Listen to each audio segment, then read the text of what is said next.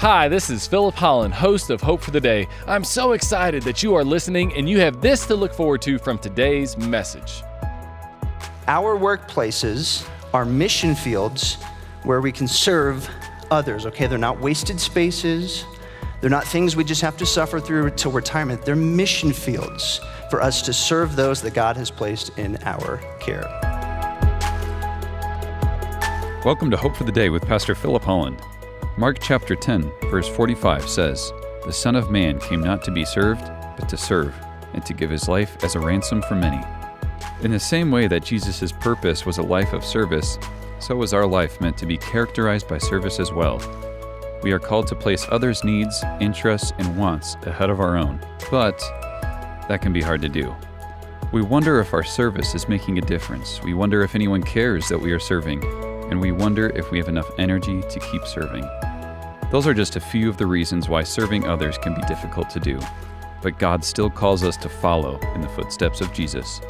In today's sermon, Pastor Philip is going to encourage us to do just that as we embrace a life of service. Please enjoy the message. So as Phil said, we're continuing on, finishing our sermon series on serving other people. We've talked about what it looks like to serve other people at church. We've talked about what it looks like to serve other people even when we're tired or frustrated. And today we're going to talk about serving other people in the workplace, at our jobs. So here in America, we are very accustomed to defining who we are based on what we do. We might meet somebody new and say, well, what do you do? And we respond by saying, I am an accountant, or I'm a police officer. It's who I am, okay? In fact, we are so used to this that sometimes we can even tell what somebody does for work just by looking at them. I'll show you what I mean, okay? I'm gonna throw up a series of pictures here, and I want you guys to shout out what you think that person does for work, okay? Make sense? Pretty simple to start out here. What does this person do for work? Construction, yes, pretty obvious with the vest and the hat and the hammer there. Good, all right, number 2 here. What does this person do for work? A judge, yeah. Got the black robe, those gorgeous books in the background. Good job. You guys are crushing it. Let's move on. Number 3, what does this person do for a job? Farmer, that's right. Has anybody actually ever seen a field of crops before? Yes, I'm from Nebraska. They're all over the place. Field of corn right here. Good job. All right, this guy, what does he do for a job? Quarterback. This guy plays a game for a job and gets paid a lot of money for it. He also happens to play for the greatest NFL team there is. Sorry about it, Juan. Better than the Saints. I don't know why I'm picking on Juan today, but anyways, truth is truth. All right, and then we have this guy. Anybody know what that guy does for a job? I mean, it's kind of hard to plays basketball. I like it. Yeah, it's kind of hard to tell based on the way he's dressed, maybe a comedian or an actor, magician of sorts, maybe a pastor, I don't know. Now, we're able to tell these things because work is such a big part of all of our lives. At times, our work is a very frustrating part of our lives, okay? We've all had this type of scenario play out with our jobs in some way, shape, or form. You've got a big week of work. You hate going back into the office every single day. Maybe you have a long commute, the office smells bad, you've got hard deadlines due that week, you've got a demanding and unforgiving boss, you work with somebody that you'd honestly prefer to just run over with your car. What are you supposed to do with that? Work is hard at times and there's no way around it, but what are we supposed to do when those moments come? We just supposed to give up on the idea of ever having an enjoyable job? Are we just supposed to suffer through our jobs until we get to retirement? The reality is, work is a necessary and important part of every single one of our lives. In fact, it's not just a part of our lives, it's actually a very big part of our lives. And I'll show you what I mean, okay? I got a little chart here for you, okay? A little math. Let's wake up the brain this morning, okay? There are 168 hours in a 24-hour, 7-day week, okay? Now, if you subtract 8 hours for each of those 7 days for sleep, which, let's be honest, who actually gets 8 hours of sleep every single night? Some people do? Okay. Well, I don't. I got some things to work on. If you subtract those hours, there are 112 hours left of waking hours, so to speak, in any given week. If we assume that somebody works a normal sort of 40-hour-a-week job, then we can tell based on this chart that they are spending the greatest percentage of their waking hours at their job more than any other category there is, whether that's time at home, your days off, the commute, things like that. So why do I bring this up? Okay, I get it. Not everybody's job is like this, but this is a reality for a lot of us. And if this is true, and if we are spending the greatest percentage of our waking hours at our jobs, then we don't want them to be things that we just suffer through until retirement. We want them to be opportunities for us to work hard and to be responsible with what God has given us, okay? Now let's clarify something here before we move on for a second. Some of you are probably sitting here thinking this, okay? Hey, David, this sounds great and all, but I'm just a whatever, okay? There's no such thing as a just job, and here's what I mean by that, okay? Some of you might be thinking, well, this talk of work is great and all, but I'm just a stay-at-home mom. I don't have a job. Or maybe you're thinking, hey, I'm just a dishwasher at a restaurant. I don't have like a real job. Or maybe you're thinking, hey, I'm just part-time at Starbucks or part-time somewhere else. I don't have a full-time job. Maybe you're sitting here this morning thinking, hey, I'm just in between jobs right now. I don't really have one. I know that there are a lot of you in here thinking this, hey, I'm just retired. I don't have a job anymore. Or maybe you're a student in here and you're thinking, I don't have a job because I have to focus on all my schoolwork. Okay, there's no such thing as a just job. We need to redefine how we understand our jobs, understand what work is, to better help us understand how we can serve others in our workplace. Okay, there's a really cool online ministry called Got Questions that I love to use a lot personally and as a pastor, and they define work this way. Work is the way that we provide for our basic needs and help other people. I really like that definition because that doesn't necessarily mean that we have to get a paycheck for whatever we do for our jobs. We're just doing it to provide for our basic needs and help other people. So that's a helpful definition. I also really like this definition from a super smart, world-renowned and respected theologian and scholar named David Postier. And I like to think of work this way. Kidding, of course. Work is whatever God has given us primary responsibility over to serve and provide for those around us. Okay, whatever God has given us primary responsibility over to serve and provide for those around us. So if you're just a stay-at-home mom here this morning, you have been given primary responsibility to care for, nurture, and love those beautiful children that God has blessed you with.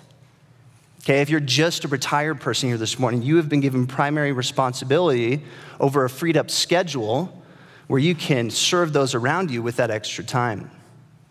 If you're just a student in here this morning, you've been given primary responsibility for your schoolwork and to do it in a way that honors God and blesses those around you. Okay, there's no such thing as a just job. Whoever you are, whatever you do for work, understand that as your job, as your workplace, where God wants you to serve those around him.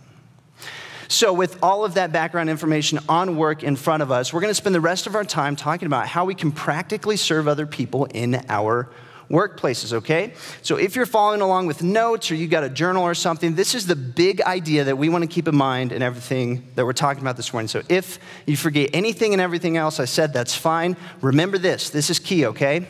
Our workplaces are mission fields where we can serve others, okay? Our workplaces are mission fields where we can serve others, okay? They're not wasted spaces. They're not things we just have to suffer through till retirement. They're mission fields for us to serve those that God has placed in our care. That's our big idea. Now we're going to talk about 3 biblical realities about work that help us understand this idea to be true. Thank you for tuning in to Hope for the Day. Our mission is to offer you hope through Christ-centered biblical preaching. We certainly hope this broadcast is doing just that for you today. You might not know this, but each of these sermons are recorded live at Valley View Christian Church in the Denver metropolitan area. If you live in the city, we would love to meet you in person. We offer Sunday services at 9 and 10:30 a.m. We have programming for children of all ages, dynamic worship, plenty of opportunities to get connected beyond Sundays, outreach initiatives, and much, much more. And do you want to know why we do all that we do? Because so much of our church leadership has had their life changed by a local church. Because it is here that we met Jesus, and he changed our lives. and we want Jesus to change your life as well. So attend a service at Valley View Christian Church. We'd love to meet you personally. We're located just south of Highlands Ranch off of Highway 85, Santa Fe. You can go to our church's website, valleyviewcc.com, for more information. Now let's get back to our program. Biblical reality number one, God created work. God created work, okay? A lot of us are tempted to think of work as a bad thing, if we're being honest with ourselves. We tend to think that work might be like the results of the fall, that because sin entered the world, now we have to do work. The thing is, though, God actually created work before sin ever entered the world. Let's check out how that's true. Genesis chapter 1, we're told this. So God created mankind in his own image. In the image of God, he created them. Male and female, he created them. Be fruitful, increase in number, fill the earth and subdue it, rule over the fish of the sea and the birds in the sky, and over every living creature that moves on the ground. In other words, God tells people, get to work. Go do stuff in this world that I created. And later in Genesis chapter 2, verse 15, we're told this. The Lord God took the man and put him in the garden to what? To work it and to take care of it. Okay, and the really interesting thing about this verse is that word work in Hebrew can and sometimes is translated as serve. And so already at the very beginning of creation, we see this close connection between our work being service. Service towards God, service towards those that he has placed in our care. Now remember, sin hasn't entered the story yet, okay? That doesn't happen until Genesis chapter 3. We've only looked at Genesis 1 and 2. No temptation, no evil, no sin, just good, honest work. God created work. Now later in Genesis chapter 3, we see the way that our sin has negatively affected our work. It says this. This is God talking. To the woman he said, I will make your pains in childbearing very severe. With painful labor you will give birth to children. Your desire will be for your husband, and he will rule over you. To Adam he said, because you listened to your wife and ate fruit from the tree, cursed is the ground because of you. Through painful toil you will eat food from it all the days of your life. It will produce thorns and thistles for you, and you will eat the plants of the field. By the sweat of your brow you will eat your food until you return to the ground, since from it you were taken. For dust you are, and to dust you shall return. So here, from these verses, we see the way that our work is negatively affected by sin. Painful toil, thorns and thistles, the sweat of our brow. Translation for our modern language would be, this is why delays happen at work, why red tape exists, why you have bad bosses, why you hate people that you work with, why we get fired, things like that. So our work is negatively affected by sin, but we need to understand that work is a pre-fall blessing given to us by God, not a post-fall curse. So our connection to our big idea this morning from this first biblical reality is this. In order to see our workplaces as mission fields where we can serve others, we must first recognize that God created work as good.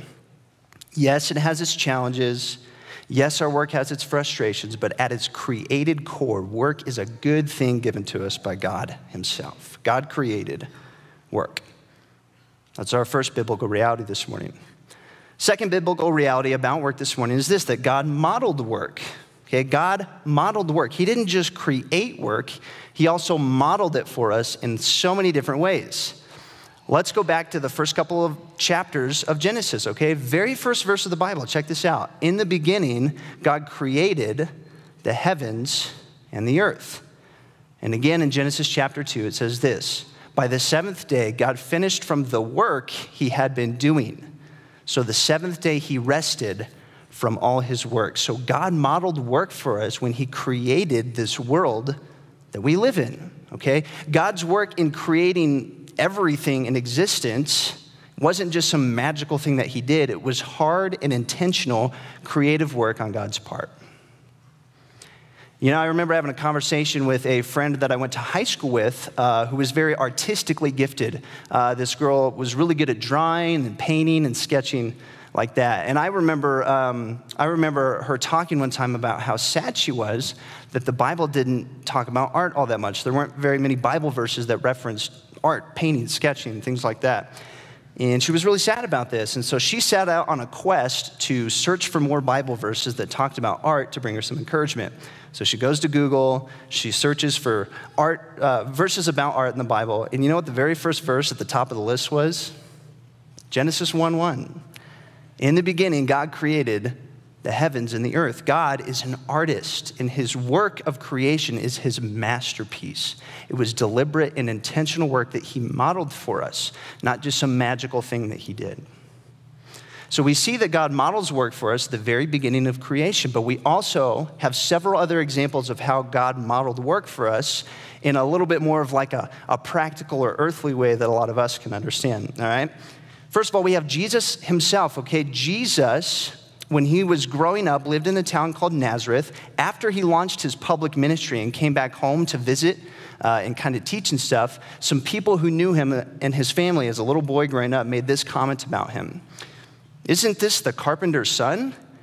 Isn't his mother's name Mary, and aren't his brothers James and Joseph, Simon and Judas? Later in the book of Mark, the same group of people actually referred to Jesus himself as the carpenter. So Jesus was a part of the family business. He was a carpenter. His father was a carpenter. He worked a blue-collar job to provide for his basic needs and serve those around him. Now, as a quick aside, we are often times just so used to thinking of Jesus as a carpenter because that's what tradition tells us, and that's how this word has been translated for the longest time. Here's something interesting, though. This word for carpenter can also be translated as stonemason or builder, craftsman of sorts.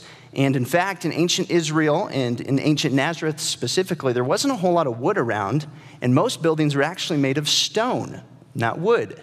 In fact, outside of the city of Nazareth was a large rock quarry just a few miles outside of town. So while it's certainly possible that Jesus at time worked with wood, it's also probably just as likely that he worked with stone, cutting stone, building houses or large government buildings, things like this. Whatever Jesus did specifically for work, we can't ultimately know, but it is important to note that he had a regular, normal job in which he was able to provide for his basic needs and serve those around him, whether that was his family or his customers. Thank you for tuning in to Hope for the Day. We hope this message has been an encouragement to you. I know it has been to others. I recently received a message from a listener of ours who said, "Thank you for these messages on Hope for the Day. It is encouraging and refreshing to hear biblical-centered teaching that continually points people to Christ. This is one of the several notes that I've received from people that are blessed by our program. That is why we want to continue this program on the radio, but that can only happen through the generous contributions of listeners like yourself. If you'd like to partner with us financially, just go to Valley View Christian Church's website, valleyviewcc.com, and then click on the Give tab there. Once you click on the tab, just designate a gift to go to the radio ministry of Hope for the Day. Your gift would be an incredible blessing to this ministry. And as always, we want to meet you personally as well. That is why if you live in the Denver metropolitan area, we want to extend an invitation to you to visit us in person at one of our Sunday services, 9 and 10:30 a.m. If you do, please introduce yourself to me, Philip Holland. I'd love to meet you. Now let's get back to the program. So Jesus models work for us in a very practical, earthly way. So did his apostles. Look at all these other examples we have about work from those who follow Jesus. Peter, Andrew, James, and John, 4 of Jesus' closest 12 disciples, all worked as fishermen. That was their job. That was the family business at the time. Matthew, another one of Jesus' 12 closest disciples, worked as a tax collector. In other words, he was a government official. That was his job, so to speak. And the Apostle Paul, who is responsible for over half of the books of our New Testament, worked as a tent maker to supplement his missions work. He was traveling all over the Mediterranean area preaching the gospel. That was his main job, you could say, but he supplemented that work by making tents for people and selling them, okay? So we have all these other examples of what it looks like to serve other people in our workplaces without having to be some type of super religious person. In other words, what I mean is all these examples show us that you don't have to work on staff at a church. You don't have to be a full-time missionary, okay? You don't have to work in some type of sacred job in order to be effective in your workplaces, serving others and sharing the gospel. We tend to think in this world of things that are secular versus things that are sacred. And we say, Secular things are sports and fashion and music trends or things like that. But then we have the sacred world. We have churches, Bibles, worship music. It's a false reality, though, because there is no such thing as sacred versus secular. Why? Ephesians 1:22 teaches us that all things in creation have been subjected to the authority of Christ, and therefore, because of that, we can consider all things to be sacred or in control by Christ himself. I love how the great German theologian Martin Luther from the 1500s talks about this idea. Check out this quote. He says this: "There's no true basic difference between laymen and priests, princes and bishops, between religious and secular. They are all of the spiritual estate. All are truly priests, bishops, and popes. Further, everyone must benefit and serve every other by means of his own work or office, so that in this way many kinds of work may be done for the bodily and spiritual welfare of the community, just as all members of the body serve one another." So through our regular jobs, so to speak, we can serve other people, knowing that whatever it is you do for work, whatever it is that you are spending the greatest percentage of your waking hours doing, you can consider that sacred, holy work that God has given you to do, to serve those around him. Here's a verse that talks about this and shows this reality to be true. Colossians 3:23-24. "So whatever you do, work at it with all your heart as working for the Lord, because it is the Lord Christ you are serving," okay? 1 Corinthians 10:31 says that, "So whether you eat or drink or whatever you do, do it all for the glory of God." So whatever you do for work, barring the fact that you're not doing something illegal or immoral, know that that is sacred, holy work that God has given you to do to serve those around you. Connection to our big idea this morning. In order to see our workplaces as mission fields where we can serve others, we must understand that God and the apostles did that very thing through their normal, regular jobs. And if God can do it, if the apostles can do it, you can do it too through the power of the Spirit that he empowers you with. So God created work, God modeled work for us in so many different ways. And our third biblical reality this morning is this: that God redeems our work. God redeems our work. This is where it's important for us to remember, as we just talked about, that work was created as a good thing by God before sin entered the world. And we need to remember that work is the thing that we're spending the greatest percentage of our waking hours doing. So we don't want it to be something that we just suffer through until retirement. Instead, we want to see our work, our workplaces, and all of their frustrations as redeemed opportunities by God to serve other people. Here in America, we are so used to the idea of Jesus dying on the cross for our personal salvation. And that is absolutely true. Jesus died for our sins so that we can live in a redeemed relationship with himself, both in this life and in the life to come. The thing, though, is that Jesus' work on the cross did so much more than that. Jesus' work on the cross set in motion a complete recentering of the created order back to the way that God originally intended it to be in the Garden of Eden. Christ's work on the cross then redeems the broken aspects of our world that are affected by sin.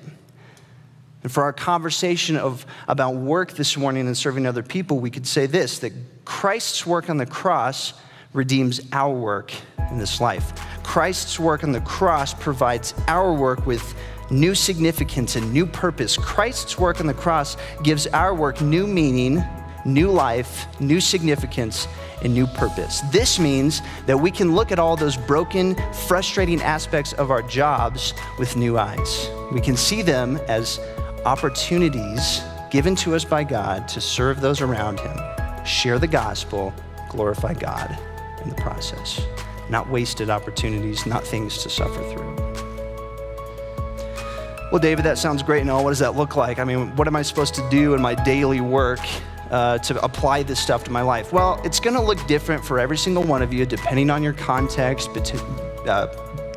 depending on your situation. But it might look something like this. Maybe the way that you serve a coworker is by asking that stressed coworker how you can help lighten their load that day. You know they're busy. You've got a few extra minutes.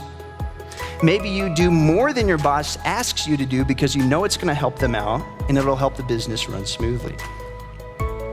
Maybe some way that you can serve your coworkers is by staying later than you normally would just to straighten things up, clean them up so it looks nice for the next day.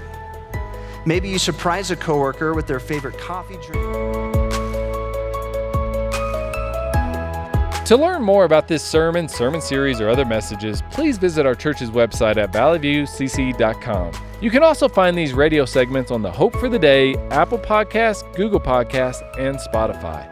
Valley View Christian Church is located just south of Highlands Ranch off of Highway 85, Santa Fe. We provide services at 9 and 10:30 a.m. every Sunday. This broadcast is made possible through generous contributions of listeners like you. If you'd like to partner with us financially, just go to our church's website and then click on the Give tab there. We look forward to having you join us again next time on Hope for the Day.